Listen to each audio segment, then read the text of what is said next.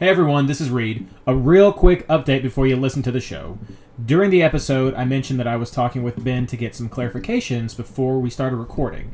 I heard back from him after the show was finished, and I found out two things. One, player pricing changes will revert back to more closely what they were at the beginning of the season. Some small adjustments may be made where needed, but also there's some confusion about the start date of the fall season. One source on the website says that it starts after round 21, but the other source on the website says that it starts after July 29th. I've talked with Ben, and he says the July 29th date is correct, so that means the spring season will end after round 22. Sorry for the confusion, but enjoy the episode. I'm going to argue with Jason that there's no such thing as a double switcheroo. Frank's a loser. Lodero. So I officially hate like 94% of Atlanta fans. Guys, I'm going to make you set down your teacups and take your pinky fingers and put them back into the fist that they need to be in, because this has gotten far too cordial. I lost to the freaking cat team. Just a whisker of a loss. Was that a rational RSL take from Jason? Hey, I'm probably the most rational RSL fan. You just got lawyered by a non-lawyer, bro. Hello and welcome to round 21 of the 2018 MLS Fantasy Insider Podcast, our review of round 20 and preview of round 21. This episode is brought to you by Petkey Financial Planners. Why save your money when you could just drain that bank account? Actually brought to you by MLSFantasyBoss.com and the fantastic subreddit community of r/fantasymls. I'm your host, Reed Connolly from MLSFantasyBoss.com, and tonight I'm joined by co-hosts Mike Ditton and Blaine Riffle, and we'd also like to welcome our very special guest, Josh Lewis, a.k.a. Catnip Junkies, who is one of our top Patreon supporters, and he's here tonight as a special guest. So how are you guys doing, and welcome. Hey, thanks for having me. New York is blue! Sorry, I did my that God, last week, so I had to save it in. You had to get it out. Josh, thanks so much for being on the show tonight. We had a few little technical difficulties getting started, but we got the Google Hangout all set up, and we're going to rock and roll tonight. We're looking forward to having you give your thoughts about the fantasy and also give you a chance to talk about the podcast and Patreon and just what you've gotten out of it. Yeah, I'm excited. Well, let's keep this excitement going, I hope, and let's talk about our round 20 teams, our scores and the reviews. I enjoyed this round. There were some pretty interesting results, not all of them fantasy advantageous, but still some of the results were quite interesting. But let's talk about how we ended up with those scores. And Mike, I'm going to let you go last because I know you have a pretty juicy... I do. Josh, let's let you start out. Okay, well, I did not do great last week. I did okay. I got 134 points, which for a double game week, I guess isn't bad. But I think that everybody who actually did okay was more in like the 150 range. Last week I was around rank 250 overall ish. That's kind of where I've been floating around most of the season. And this week I dropped all the way to 342 because of one player. I was kind of half awake when I saw the New York City lineups come out on Wednesday, and I had been planning on a certain setup, and then I saw a lineup and it had Tajouri Shradi in it, which, as you know, was not the correct lineup because he didn't play. I popped him in my team and dropped Tinnerholm, so I lost that 24 points of Tinnerholm and had a 0 from Tajouri. So, yeah, if I had that, I'd probably be up there in the 150 range, and probably my, overall rank would have probably stayed around the same. But, nope. Honest mistake. Yeah. How'd you do?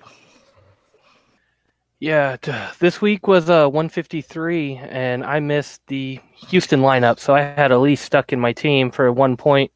But I was figuring up what I was going to do to replace that, and I had Nikolic on the bench as a potential sub option there. And yeah, I probably was going to drop him out and drop Martinez out to make sure I got my bench points and all that, which would have left Almiron in. So it was all kind of a wash. So my 153 was pretty much my score, regardless of what I had.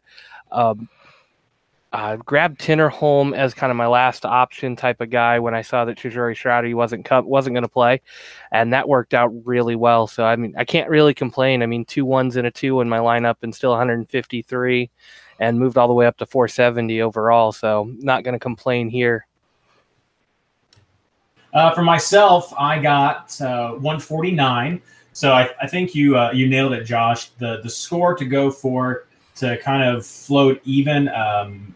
It was in that 145-ish or the high 140s and definitely in the 150s to kind of in that break-even area. The high 150s and up into the 160s is definitely where you started to see some rises. I even saw some scores in the 180s depending on how you went.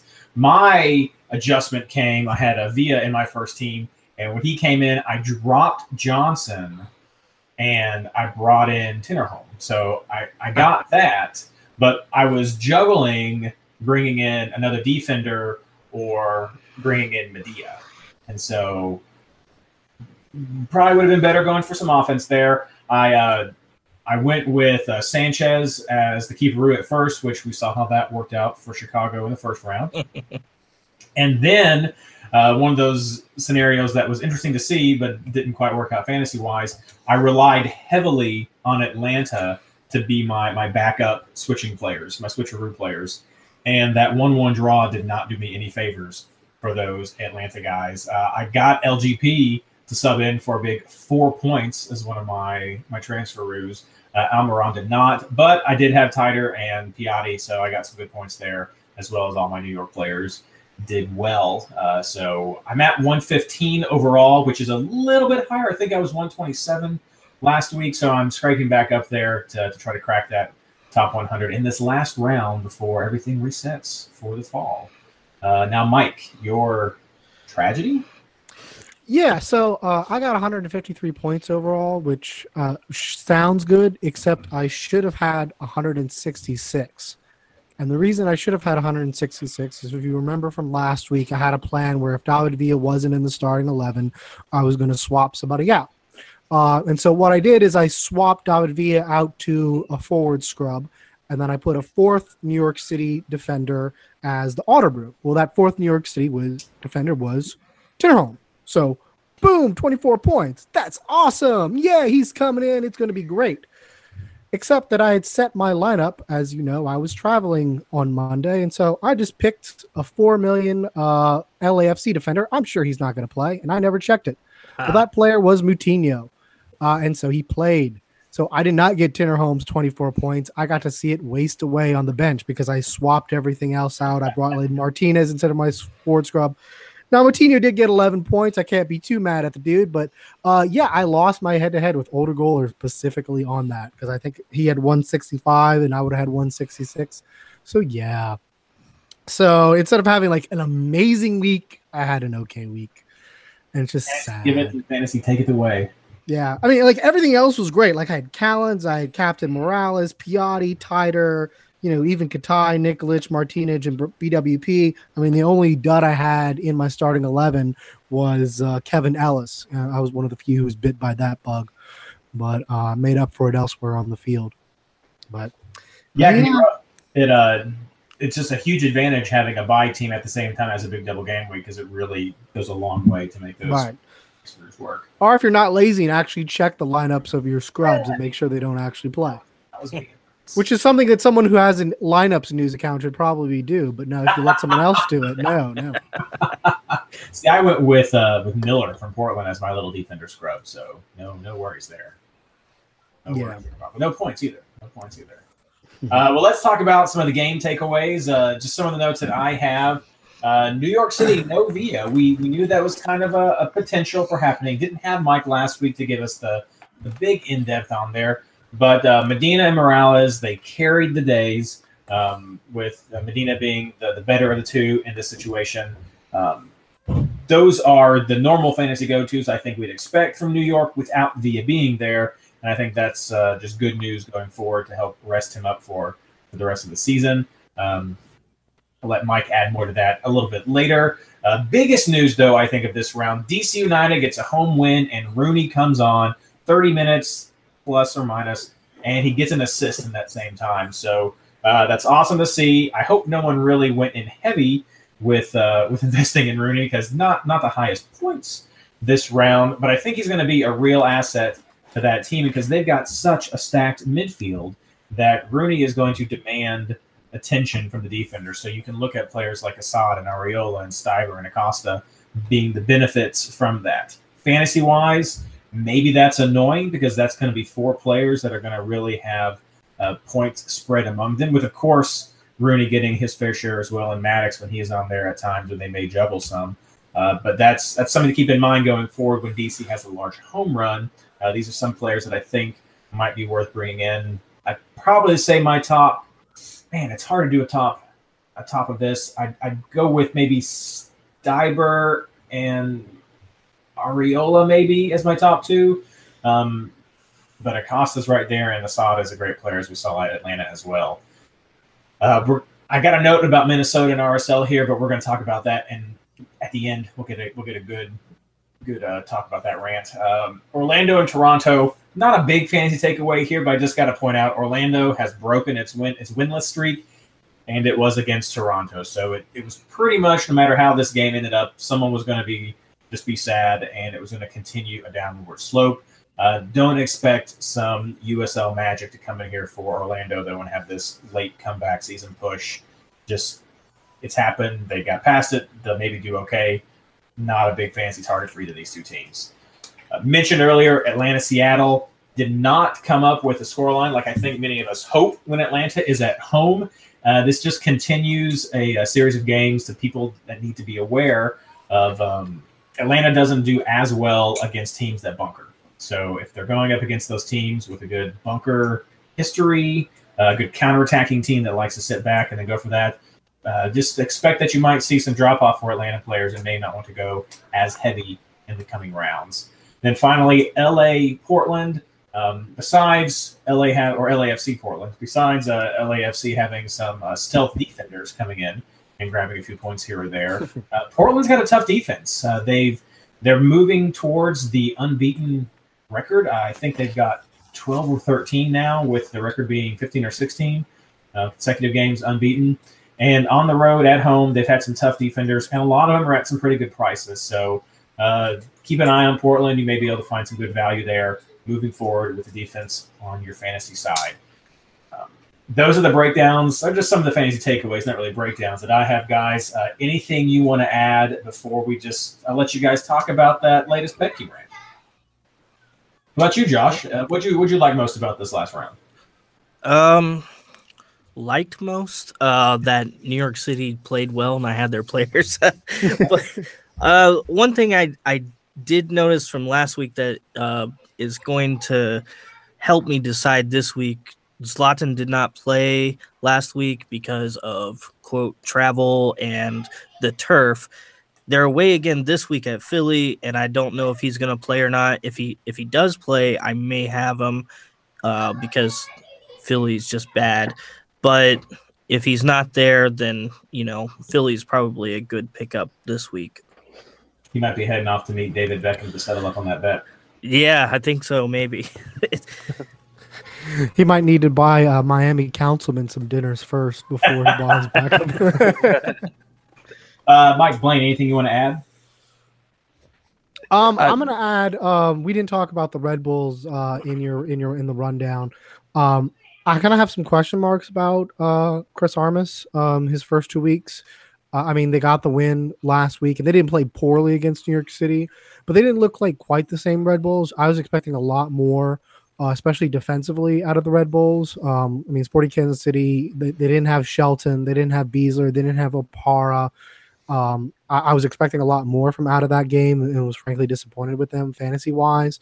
BWP got a goal, but had some random scrub getting 2 outside-the-box goals for the Red Bulls.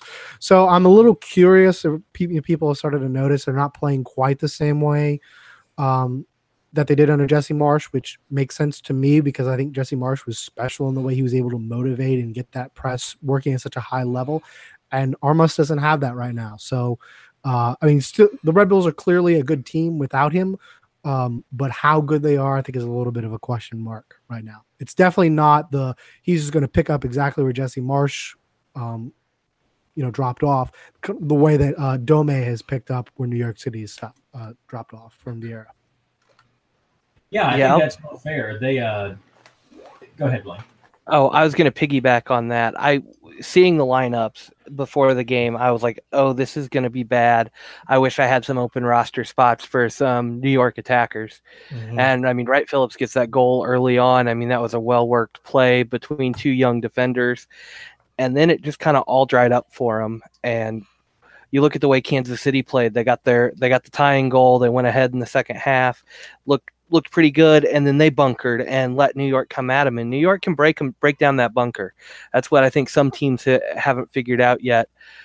But Sporting kind of gave that game away to a degree.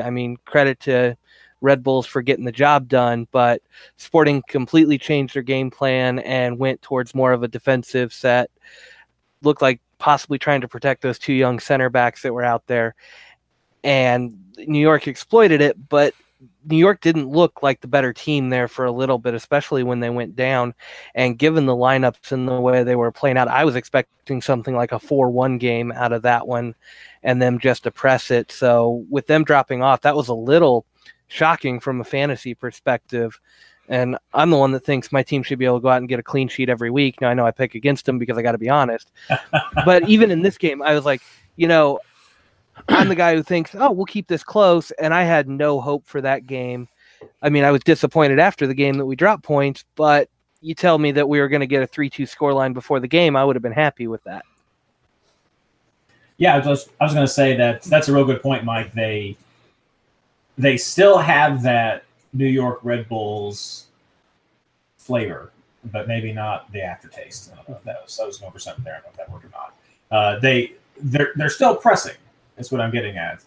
But it's not quite as aggressive, maybe not quite as high as Marsh was able to get that motivation and that passion to go. So, that's a very good point to look at that going forward. You may see some drop off in production with the Red Bulls fantasy wise, but yeah, I want to see. Or maybe this is just figuring it out or understanding the new coach. I don't know, but no, that's really good to point that out.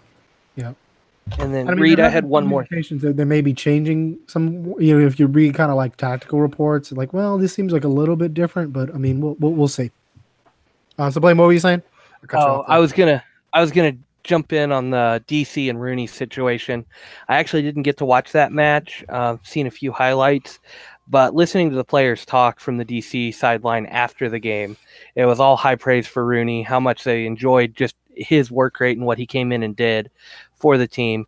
And as you know, I've been high on DC's offense most of the season. They do go out and get the job done. They create chances, and they've been hard to shut out.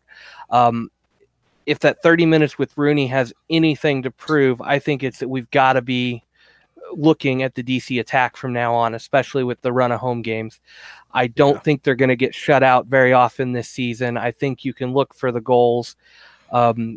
I was going to say you liked Areola and Steiber, and both of those guys have been good. I think Steiber's kind of the number 2 out of the midfield, but I think Assad's going to be the number 1 guy going forward here from the midfield standpoint. And then you've got Rooney as your forward, and definitely somebody to keep on the radar as a possible forward add switcheroo with all the home games coming. That's tough. That's tough to pick. They've got a good setup there. Okay, so got some good reviews from there. Some good fantasy things to take away.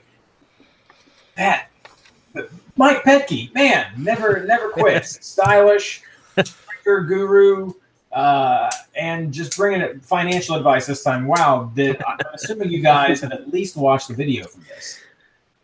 I've watched it several times. I can't watch I didn't watch it. I just read the article about it. Sweaters, it's great. I can't watch an RSL highlight in good conscience more than once. But it's the coach. Come on, it's not a really RSL highlight, Oh no, that was some classic. That was some great. good stuff right there. I mean, He's got a point though. You know, there's no accountability for the referees. He talked about you can't go and ask the referees, like, why did you do that? I mean, why not? Why can't we figure out why a referee decided something one way or another? They can just explain themselves, but MLS is guarding them. So, do we? Yeah, this was a bad week for VAR. I mean, Petke. I'm not sure I agree with Petke on the PK call where he said, Quintero put down Glad, but I mean I think it was it against Silva by Schuler? Like, yeah, Schuler should have gotten a straight red. There's no doubt. I mean, that studs up into his upper ankle. Yeah, there's no doubt. And I mean, I don't know where VAR was.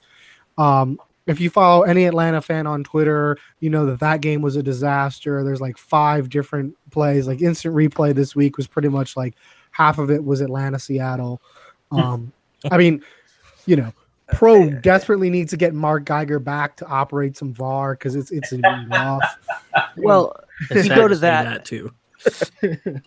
Yeah, you go to that, and it's on the instant replay chat or comment section, and it's not the first time I've seen it this season. And it's Baldomero Toledo, and that he had the Seattle Atlanta game. And it's just a conversation between him and VAR. Hey, you need to look at this one. No, I think I'm good right now. I'm reffing a soccer game. And it's just a back and forth of all the excuses. And this one ended up with, oh, that's what that TV's for? I thought that was for watching I Love Lucy reruns at halftime. There's nothing wrong with I Love Lucy. I grew up on that. Yeah. But nothing wrong with that. Something else to do in Atlanta at halftime. Varda Benjamin, what? But this is the third or fourth time I've seen a post like that about Toledo in his use of VAR, and he seems to be one of those referees that refuses to go to the screen, even when it's warranted and necessary. It's almost like he's actively refusing the calls. And it's one thing I wanted to highlight with this is I wish we knew how often VAR was calling down to the center official. Yeah. Did Toledo get 3 or 4 calls in that game and only decided to go to it for 1 for the Ladero penalty? I mean, did he get buzzed 4 or 5 times and say, no, I'm sticking with my call, you're wrong? Or did VAR not buzz him? And we're not privy to that as fans. And I think that's information that would go a long way to the league, but it's throwing Pro under the bus at that point too. So I don't fantasy point of view as well to find out some more in-depth refereeing stats to see how that could impact. And like that's a good question and that's where I think like fan confusion, because I'm under the impression that the referee does not have a decision in the VAR. Like if the VAR institutes a check regardless of the decision. Now, maybe that's not the way it's actually in practice. That was the impression I got at the rundown. But that's where I think there's not a whole lot of communication. Whereas in the World Cup, I think we got more communication because all the broadcasters said, hey, we're aware that there's a check. We've got something on our screen that signals a check. And I think, like Blaine said, something like that, more information to the fans is always good, especially in stadium where, you have less information than you do at home, which is unfortunate. More information like that, I think, would just be much better. To build off of that, though, I mean, the World Cup is definitely an anomaly where you have just so much media scrutiny and just filling the time as well. But we're talking about like press conferences almost with referees afterwards. I don't recall seeing this happening with other sports, though. I mean, I don't think this is unique. MLS is trying to protect people or do this or do that. I mean, there's no breakdowns with the football refs, and there's no breakdowns with everything whenever the calls are made. I mean, I don't know. Yeah, yes and no. I mean, I don't watch much NBA anymore, but when I was still watching it a few years back, you get some controversial calls coming over. They go to the monitor and check on something, and the referees go to each sideline or pull the coaches in and say, this is what we saw, this is what we're doing. If you argue with this, you're tossed. And they lay it out. They give the calls. The commentators know exactly what's going on because they're sitting right in front of that booth and can listen to it. But even then, the commentators know the rules well enough to go, this is what they're seeing. If they make this call, they've seen this. If they don't make this call, they've seen that. Or they haven't seen enough, whatever it is. But they do that in basketball. I don't feel like that's what's being asked, though. Like, I almost feel like with all this stuff and the animosity towards the referees, it's pretty much like we want to go in and like put them on the witness stand, can get some of Mike's area here, and just like treat them as a hostile witness and break them down and make them tell us everything, and just I don't know. Like, I feel like people just I don't know. I think it should just be just a simple explanation of why they made a decision a certain way. I don't think they need to defend themselves. It's just, the call's already made. It's over with. They just, be nice to know why they decided it that way. I mean, I'll go back to basketball because I'm most familiar with the refereeing process there. Coaches are given a chance at most levels to grade the officials after the game on like a 1, 2, 3 system, and a 1's the best rating you can get. And they get to point out some calls on that grade sheet or that card or whatever it is that they fill out and go, this is what I didn't like. But the officials have every chance to respond to that too and say, no, I made this call because of, and they have some of that transparency. And I agree. I mean, I don't care if the official's right or wrong. I just wish we had some thought process as to why Toledo's not running to the screen for 4 or 5 calls, or why he doesn't see, or why they didn't see Schuler's tackle as a red card. I mean, it would be nice just to get them that they say, oh, it didn't meet violent conduct. Okay, well, at least we know that ref doesn't think that that's violent conduct. Maybe if he's got 5 or 6 of those in a season, he shouldn't be a ref for pro anymore, because what's clearly violent conduct, he doesn't see. And I mean, and some of it you can fill in. For like example, the Schuler red card, like clearly he didn't see it as severe as it was, and whoever was VAR didn't think it was clear and obvious enough to overturn. But at least putting that down, I think, would be nice. I don't know if it maybe needs to be a more extensive pool system. And for some of them, like the Quintero one, does he see that as a foul at all? I mean, because you could say the ref, I did not see a foul in the play, and there was a check and there was no clear and obvious error. I think at least just putting that out there, at least to show like, hey, this was checked, because I think things get checked more often than we think they do. And we just think, oh, VAR didn't work because it didn't check it, when actually, no, it got checked. It's just the VAR didn't feel like it was clear and obvious, which I feel like in MLS, that standard waffles a lot, and sometimes as nitpicky as they get. Like, I mean, for the Atlanta game, I think the VAR just missed the Martinez headbutt. The VAR clearly just missed the pull down of I don't remember who it was in the box. Maybe it was McCann who got pulled down with a bear hug in the box.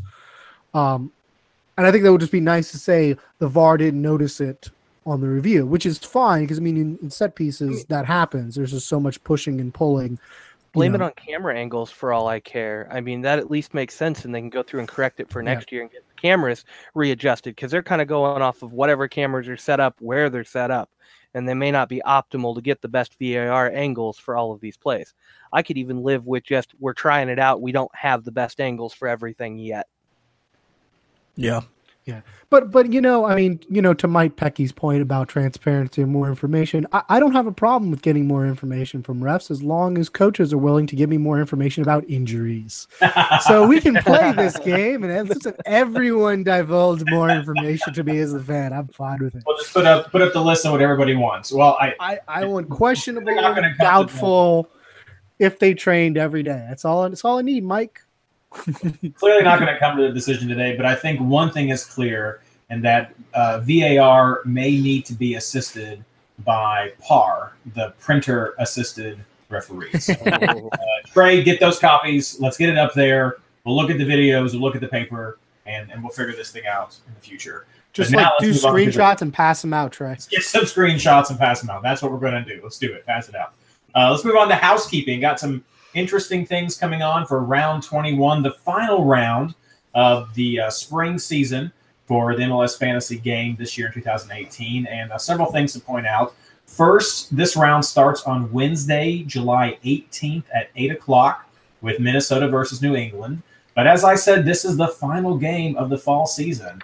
The final game of the spring season. The fall season starts in round 22. So what does that mean for your fantasy team after this week? Well, it means that your budgets are going to reset from whatever 140, 200 million thousand dollars that you have back down to 100 million. Sorry, Mike, all that hard work you put into it at the beginning of the season, back to 100 million.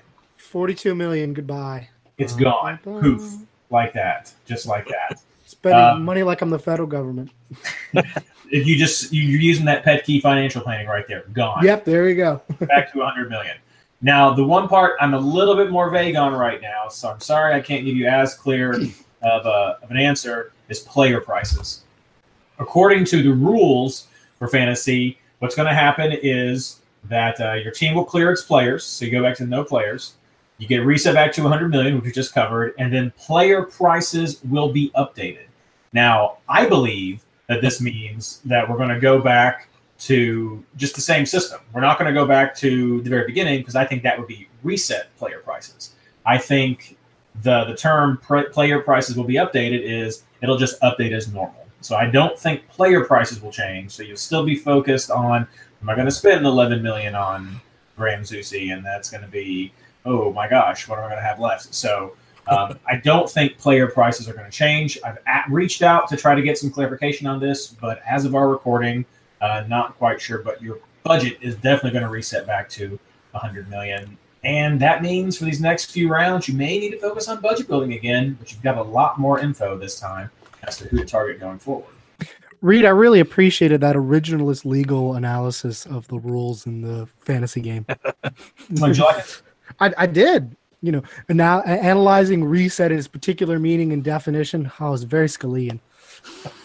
We'll see. We'll see what happens. It might not work out for me, but that was my. Yeah, I mean, Ben is more of a liberal, so he may be more of a living document. So we'll have to see. Checking out the fantasy constitution. So that's what's happening in round 21, the last round before everything resets. This is a double game week, and we've got a few bye teams, so a great time to try to not do what Mike did and mistakenly add a player who's going to play. Fortunately, double game week teams, we've got Minnesota and New England playing a double game week. Minnesota has a double home game, maybe good differential forward there. And New England has a double away game right here. So might not be a week heavy on double game week team players, but I'll let these guys talk about that in our next segment.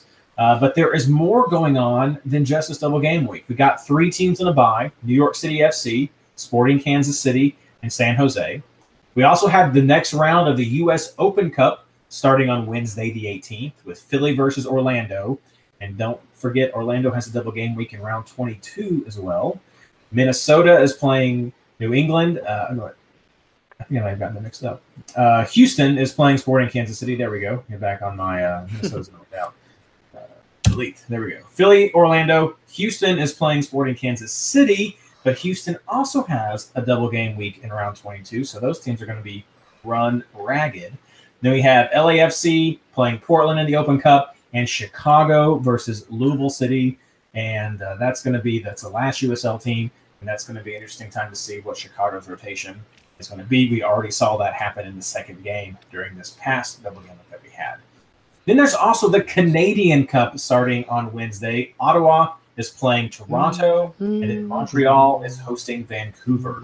So lots of double duty for a lot of these teams coming up for the domestic competitions to balance with this MLS schedule that we have.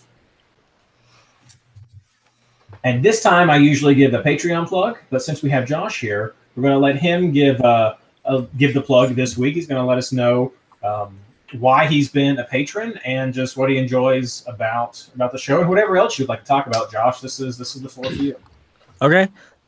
So first of all, thank you guys for making this podcast. It's been fun listening to it. I've been listening to it since you guys started making it and started donating last year and all through this year. And to me, you know, I don't get to contribute with like articles or anything like that. So by donating, that's my way of contributing.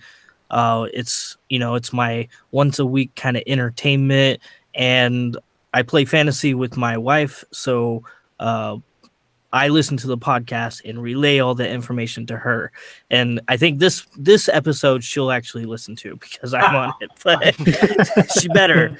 But you know, it's kind of brought me into the community with the Reddit and also MLSFantasyBoss.com. The chat room, Discord chat room is fantastic. You know, I like to hang out on there all the time. Some of the guys would say that I'm somewhat of a lurker because I don't talk very much and I take all their tips. but it's, you know, it's a lot of fun. So that's why I donate. And, you know, for those of you listening, I think you can donate as little as $1 a month. I mean, come on, it's $1 a month. Just that's not much at all. So yeah, please go out and donate. Yeah, and for that $1, you get access to a lot of the special events that we've had. We've already had a hangout once this year, as we just did some general soccer chat and Star Wars chat. We had the special early access to a couple of interviews. We had Skylar Redpath at the beginning of the season. We had the early access to our Star Wars fun episode. Then we also have the other leagues that you get access to simply for $1. You get access to those little bonuses. For the higher tier, you can go all the way up to doing stuff like what Josh is doing right now, being with us on the show. But we also have scarves and mugs and stickers, not mugs, pint glasses, scarves and pint glasses and stickers and all this stuff. And it's just how we try to get back to the community. And so touched that people like Josh and his wife are listening and being fans and willing to contribute. So thank you, Josh, for continuing to help make this. Of course. Reed, Jay wouldn't let you live it down if you didn't say everybody who's a Patreon member gets Jay's eternal love and respect. His contract. That's true. If you are a patron subscriber. If you want to find out more about how to donate through Patreon to help support the MLS Fantasy Insider podcast and join this growing fantasy soccer community, head over to patreon.com. That's patreon.com/MLSFI. And now the injury news. All right, this is a long one. There are so many disciplinary suspensions, and that's even before we get Disco, whenever Disco feels like releasing its report. All right, recapping from last week, Ellis from Chicago came off early, no timetable for him. Then let's get to the discipline. McCrary, red card for Seattle. Perry Kitchen for LA Galaxy, yellow card accumulation. Diego Chara for Portland, yellow card accumulation, will be suspended next week. Godoy, he may be injured, but he also picked up a yellow card, and he'll get yellow card accumulation suspension. Silva from RSL, he got a yellow card accumulation. Sorry, I wrote that as Ilva, which was weird to me. Lee Win for LA. What's that? Which Silva? Luis or Marcelo? They've got two. Marcelo. Okay. Lee Win got a red card. Ashley Coyle got a red card. Connor from Chicago, who replaced Ellis, also got a red card. Let's get to some injuries before we get to New England. Medina landed funny on his back. He was seen with an ice pack. I suspect he'll be fine by the end of the 11 days, but we'll see. Tajuri Shradi had a hamstring injury and missed all week. I suspect he'll be back by the end of the 11 days, but not sure. Burgett and Villa should be back by that point, for what we know. I wanted to point out Josie Altidore made the 18 for TFC, so his return will be imminent. Reed already talked about the Canadian and U.S. Open Cup. Let's get to New England's injuries. They have 3 people out for Wednesday. Saicedo, Dalamea, and Pania. Saicedo and Dalamea have yellow card accumulation suspensions, and Pania has a red card suspension. I don't think any of those are going to carry over into the second half of the double game week, but be aware of that. Joseph Martinez is looking at a disco suspension for a headbutt. If you watch instant replay, you've seen that. I think that's something to be aware of. If there was a VAR check, it's a higher bar, but I don't know if there was a VAR check, so we'll watch it and see. Alashi for San Jose came off early. They claimed he had a groin injury, and it looked like he had a groin injury before the first half, but then he was pulled off at the start of the second half and kind of got in an argument with Starry. We haven't talked about that much. So it didn't look like he was hurt from that, but maybe he's injured, maybe he's not. quite frankly, I think if you believe that he was injured after watching that, I have a oceanfront property in Arizona to sell you, but that's neither here nor there. Josh Barnes signed with the Colorado Rapids. Great news. Bad news, he left early after their match with Houston. Looked like an ankle injury from what I could tell. Kyrie Shelton's got a 2 to 3 month absence ahead of him after having surgery, so he'll be out for a while. Ilsinho left early from the Union's match against the Chicago Fire. No word on a timetable for that yet. So that's all that I saw, unless y'all saw something else. Felipe Gutierrez made about a 10-15 minute appearance at the end of the game. Mhm. Yeah. So they said he was doing full training and practice before that game, and so he has made an appearance, so he could be back in the starting lineup by their next full game or next league game. Yeah. So, I mean, we'll see if he plays in the Open Cup, but I mean, with the bye week, he'll probably come in that next week. All right, thank you so much for those not breakdowns. I've done that twice now. I want to get into that flow. Thank you, Mike, so much for that injury news. And now we're going to talk about our round 21 breakdowns. There it is right now. Double game week. So as always, starting out with our double game week team previews. Josh, we're going to let you go with this one. Minnesota is kicking us off. They are versus New England, and then they are versus LAFC. So they're top of the week and the bottom of the week. Okay, so for double game weeks, I always load up on those players no matter how bad they are. We all know that Minnesota is very bad, but I think I'm still going to load up on them this week. It being the last week of the season, it's kind of a go big or go home type of situation, at least for me. Some of the people in the top 10, may not feel quite the same. But to be honest, Minnesota, the last couple of games at home has actually been okay. That they were scored on a lot, but they also scored a lot. So for this game, New England, I think that Minnesota is probably going to win this one 3-2. New England's got a couple defensive players that will be out, and even with Pena out, which he may or may not come in. I watched that LA game, but I was not in the right mindset to know exactly what was going on. But I didn't think that Pena deserved the red card, so I could see him coming back. But they have Fagundes, who has been on fire lately the past few games. So we all know Minnesota's defense is bad. I'm looking at Ibsen, maybe. He should be a floor player, but he doesn't really lately have much of a floor.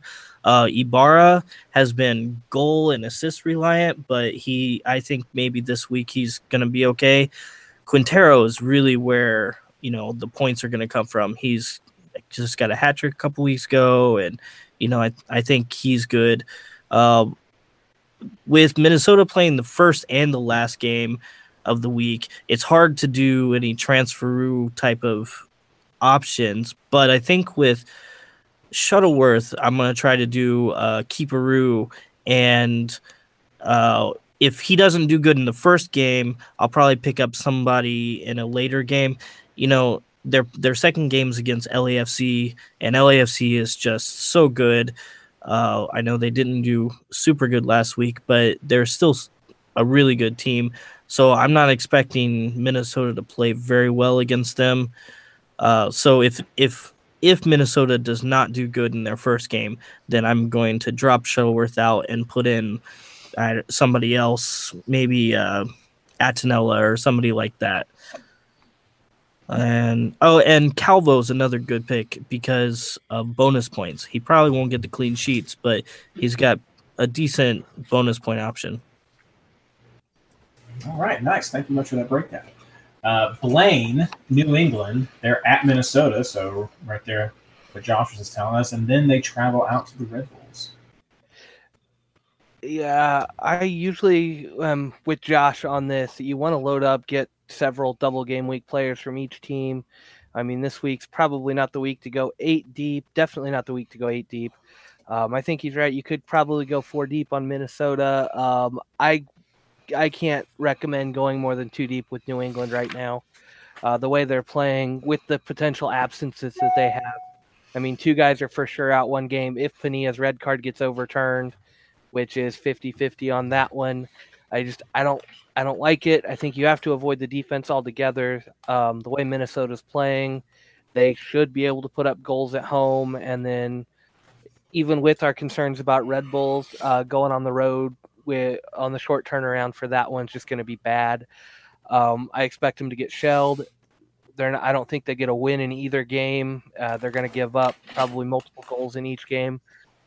That said, I think you've got a couple of bright spots here to go 180, and that's Fagundes and Bunbury. Zahibo has been rotated a little bit lately and splitting time, I think, with Kellen Rowe or Scott Caldwell. And so I could see a lot of rotation with this squad. And really, Fagundes and Bunbury are the only 2 guys I trust to at least start both games. Bunbury may come off early in one of those. But those are the 2 options I would look at. If I was going to pick one of the 2, it's definitely Fagundes. I just think the consistency and the bonus points from midfielders goes a lot farther. Whereas Bunbury, when he's not scoring goals, is usually getting his 2 to 3 points. And even over 2 games, I think you've got better single game week options out there for that 5-6 points if he doesn't get his goals. And I'm not sure he's going to get the goals with Pinilla out in the first game.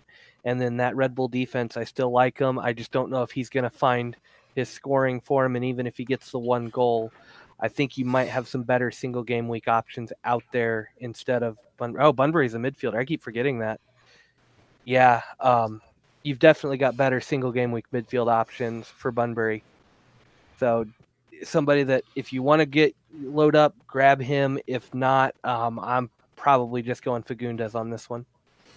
So it seems like a pretty solid, maybe 4, maybe 5 week player. So thanks, guys. Those are good targets, I think, to look at for this double game week round. But now we've got some single game week teams as well. I think we will find a good mix this week. Mike, this is going to be a pretty good game, I hope. Atlanta, DC. Yeah, we'll have to see if Joseph Martinez plays. Obviously, I feel a lot less confident with Atlanta without Joseph Martinez.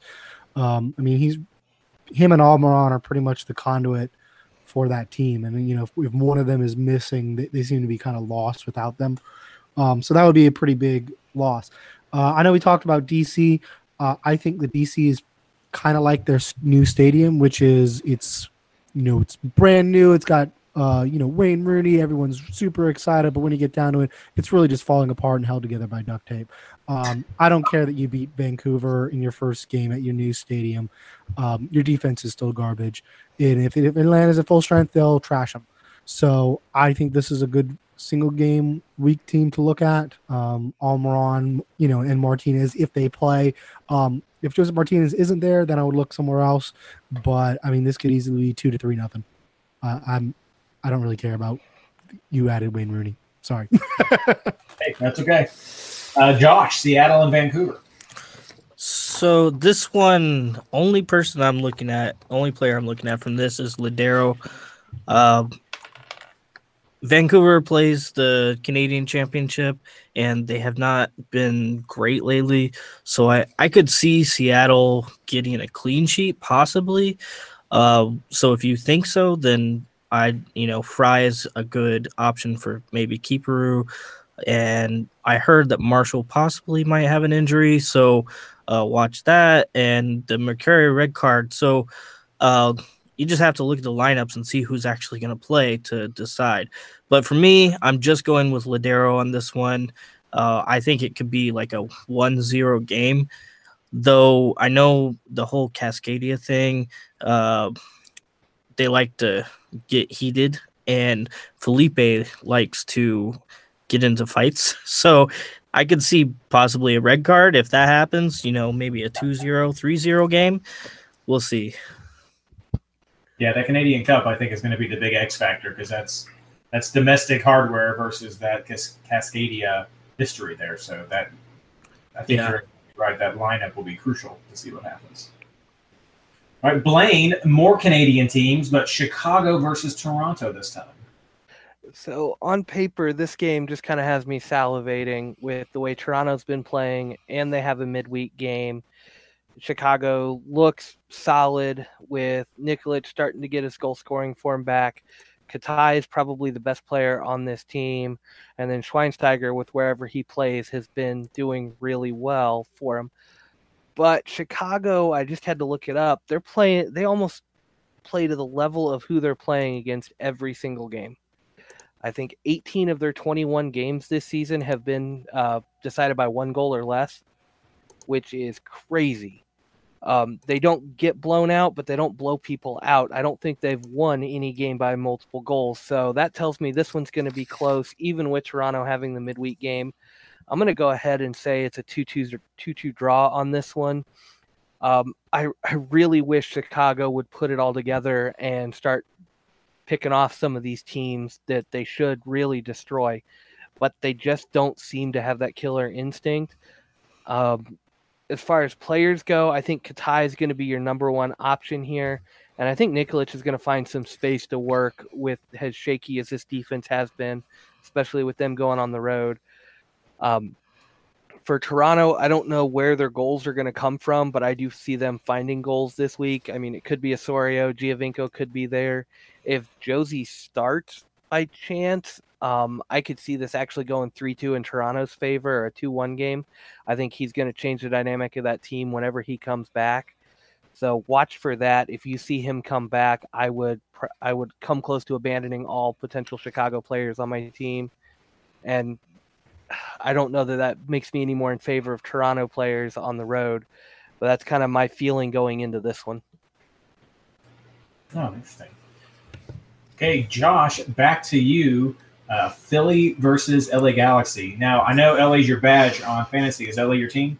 They are, yeah. I live outside of LA, so I go to Galaxy games a lot. And yeah, this game kind of worries me because, well, Philly, I noticed that their standings, they're kind of right around the bubble for playoffs. So I know that they're going to start looking to get more goals at home because lately, their attack's been bad. But last few games, I noticed that Burke has been scoring a lot. And Galaxy's defense is really bad. I love Galaxy, but they're just so bad this year and last year. Zlatan has really helped, but that doesn't help the defense at all. So I could easily see this game being like a 3-2 to Philadelphia.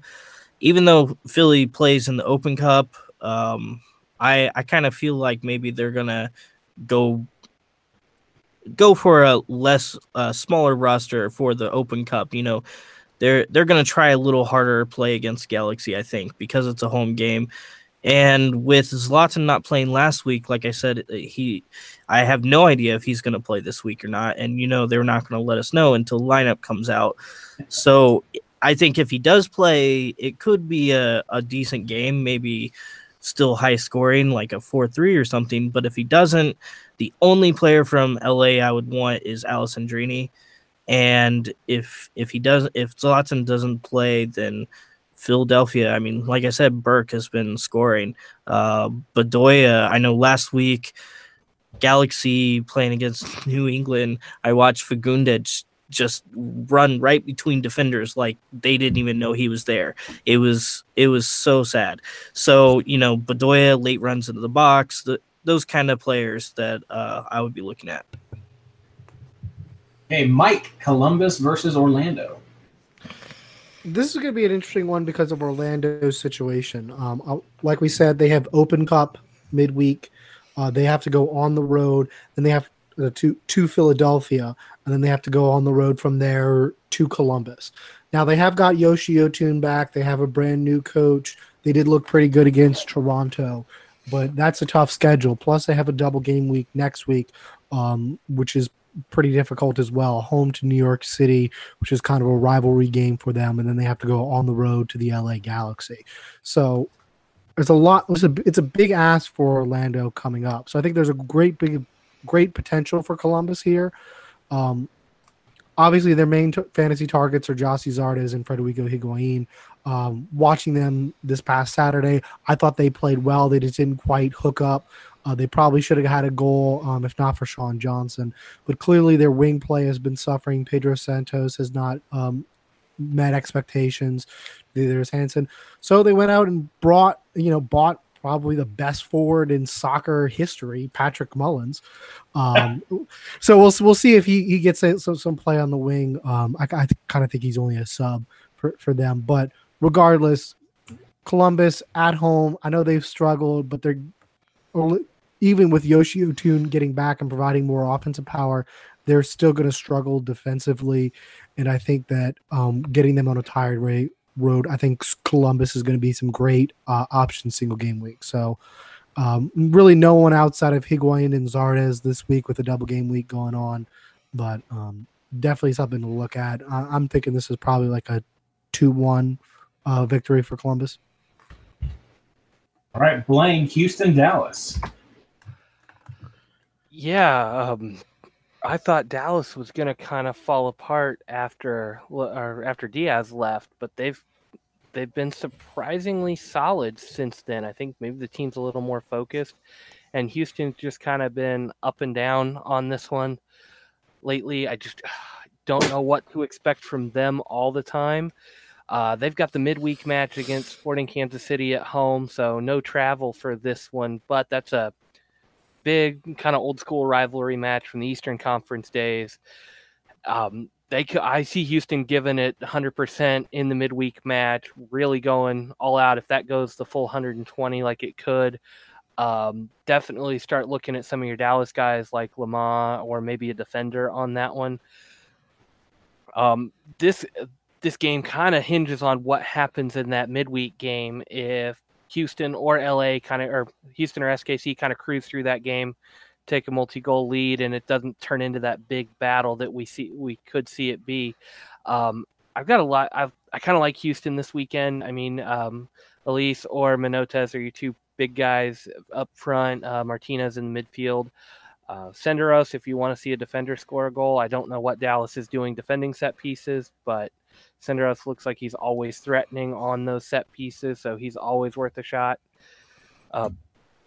Just hard to predict this one, not knowing what's going to happen on Wednesday night in the Open Cup game, but I expect Houston to go all out in this one, so I'm going to say it's going to be probably a 1-1 draw on the weekend, maybe 2-1 to Dallas on the road, because Houston has to give so much in the midweek game, and then Lamar, Elise Menotes, and possibly Martinez are my guys that I'm looking at from this one.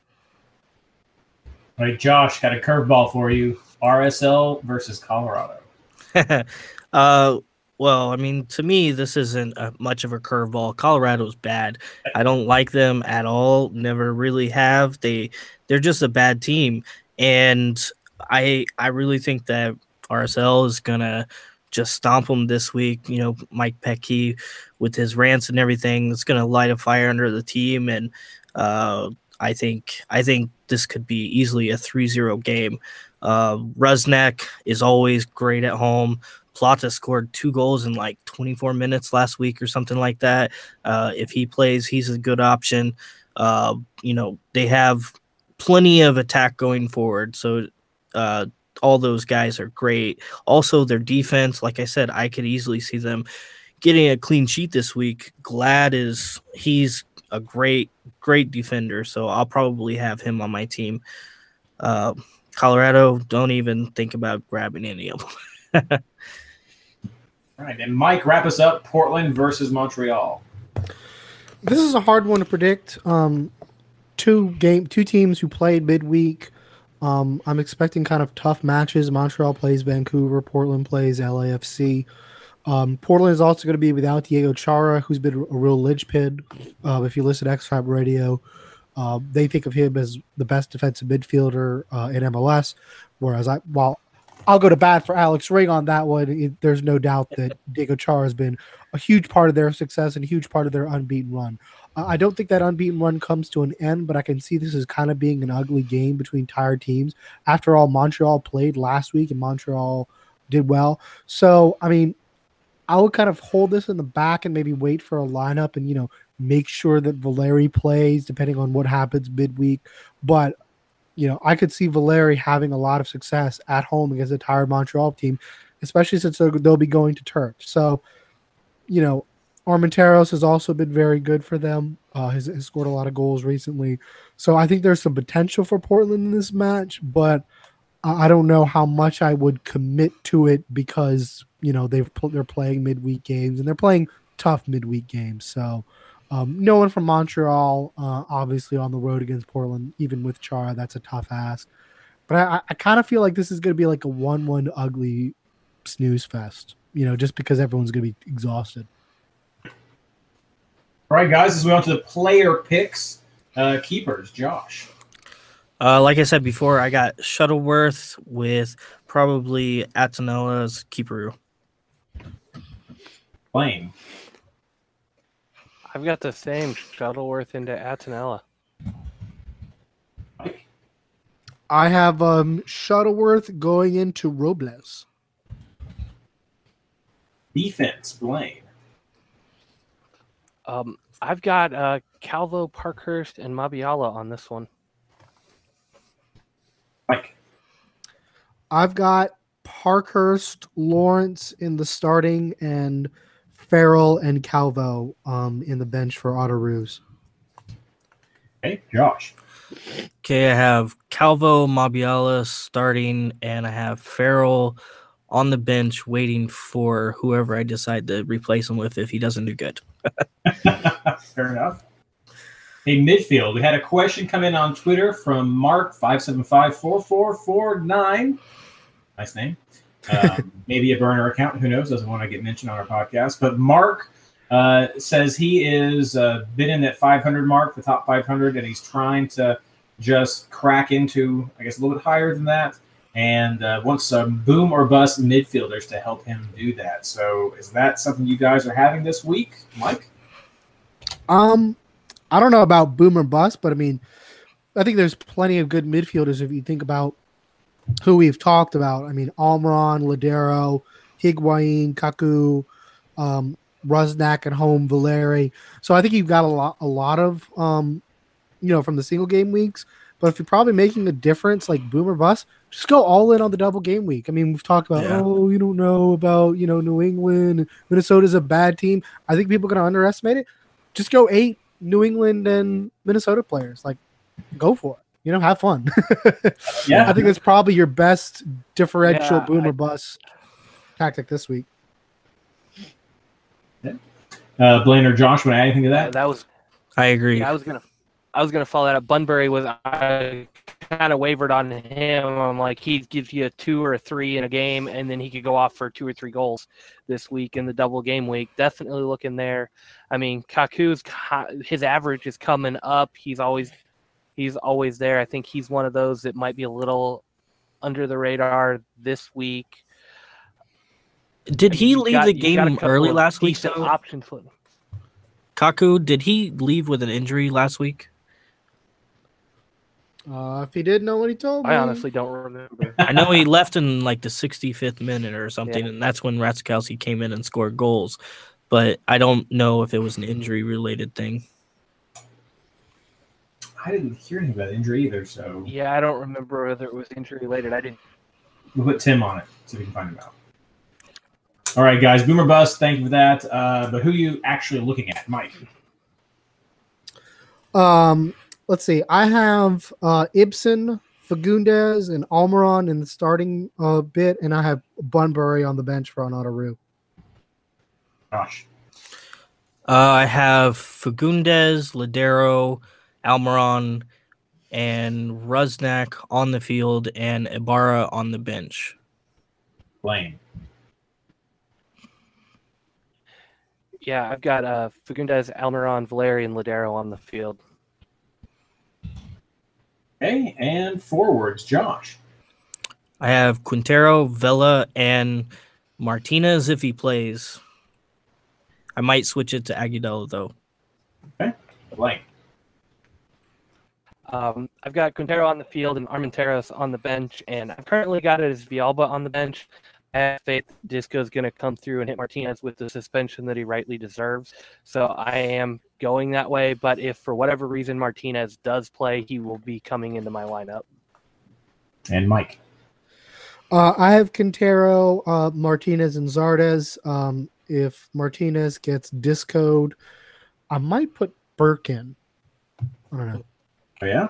Yeah. Because, I mean, Burke's looked good. He's definitely beaten out Sapong. That's the second cross-country trip for the LA Galaxy in 2 weeks. So might be something there. And then they won't have Ashley Cole. Although they did better without Ashley Cole. So. Yeah, I was going to say, Cole doesn't help the defense at all. But it's not like anything's going to help that defense. So. That's true. All right, Captain Blaine. Lily picks Quintero this week. Wow. I let Right. her choose, and she heard me talking about him a couple weeks ago, and he got that hat trick, so she just recognized the name and went for it.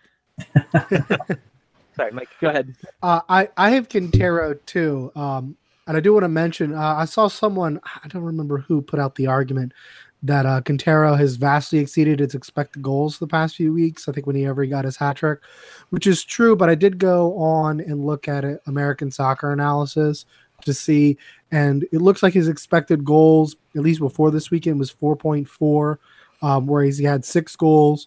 So that's not too terrible production. And I think with 2 home games, even if he has exceeded and you can't depend on that kind of production from his past few weeks, I still think he's a pretty good shout for 2 weeks at 2 games at home. Josh. Yeah, I also have Quintero. All right, and finally, clean sheet picks. Mike. I think Atlanta, New York Red Bulls. I think that's probably about it. I don't know if I would trust anyone else. Okay, Maybe no. maybe Minnesota against New England, honestly. Okay. Without I have Seattle, Portland, and maybe RSL. All right, Blaine. Got Atlanta, RSL, Portland, and I think that's it. Yeah. All right. Now, thank you guys so much for Atlanta, those Portland, player all right. picks and game breakdowns. I hope that everyone finds those as helpful as Josh has for the time he's been listening to us. Let's move on to housekeeping. The MLS Fantasy Insider hosts head-to-head Invitational League. As we sort of hinted at earlier on, older goaler overcame Mike in a very close game, tragically, I guess, for Mike. And our friend Ivan from over at Fantasy Football 24/7 beat Kyle. And Kyle is, I forgot to mention last week, and he called me out on Twitter. He was like, hey, that's me, man. Yeah, he writes the XG articles over at MLS Fantasy Boss. So he had a pretty close game with Ivan, very close games with these finals. And so we've set up a final game between older goaler and Ivan. So that's going to be a really big one. You were in pretty. Did you make the playoffs, Josh, in this league? I did. I kind of focused solely on that league the whole season. I didn't really go for highest points, the overall, and it kind of came back to bit me. I did not know that it was a playoff league. So I was just thinking, I'm around first or second pretty much the whole time. I thought I was doing good. And then all of a sudden playoffs, and my first game was against Ivan, and he knocked me out. Well, I lost to a heartbreaker to Mike, so I mean, Yeah. you never know what's having a good playoff. Yep. But yeah, no, the head-to-head's been really fun this season. Tying back into round 22, starting our new fall season. I don't think we'll need to recreate these head-to-heads. I think it just starts over again within the leagues you already have created. But that's another little bit of gray spot that I wasn't quite able to flush out before recording. That's all that we have for the show tonight. Again, thanks everyone for listening. And of course, thanks Josh for coming out and having fun with us live tonight to record. And hope your wife gets a chance to listen to you. You can have her fast forward to the parts that she might not. Yeah. No, it was fun though. Thank you. Yeah, Rory had some plugs. So if you've got anything you want to plug, feel free to mention it now. I don't. I mean, I just want to thank my wife, of course. But other than that, I would definitely say for those of you listening, if you don't already, go to the Discord chat room, MLSFantasyBoss.com. It's So great. There's such good information. Most of the chat regulars on there are, somewhere in the top 50 at least, and some in the top 10. They have really good information. Yep, Bit Nomad and Black and Red have been up there really high. I think Black and Red's a former overall winner as well 2 or 3 years ago. So yeah, mentioned that a lot last season on Twitter because we just really got the chat going last year. But it's been upgraded this year to Discord server, so you can get it on the phone, on the website. I prefer to go to the website so you can see those stuff. But yeah, the chat's been fun and it's free. Everyone just head over there. Blaine. Nothing from me this week. I go on vacation, so I'm hoping that's the break I need to turn it around and get the second half of the season going for all of my articles and get on a regular schedule to get those out for you all. So bear with me one more week. My wife and I leave here in the next couple of days. We're getting ready for that, and then I'll be back ready to go. Fun times. Mike. Nothing much. I mean, I have the new Catholic Nerd podcast. I have Infinity War out. I'll be doing Incredibles soon. So MLS injury news, MLS lineup news, at Max J Tiger, all that fun stuff. Usual. And of course, you can check out everything I have over at MLSFantasyBoss.com. There'll be the form and ELO charts that are coming out tonight or tomorrow before games get started. Captain's picks. Head over to the Reddit forum to talk about anything fantasy and post articles and rate my teams over there. And of course, like Josh was saying, hit up the chat at MLSFantasyBoss.com for any other questions you might want to have right before the game starts. Get live feedback.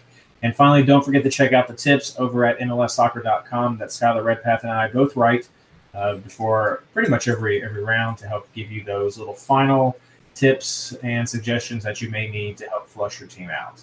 That being said, good luck.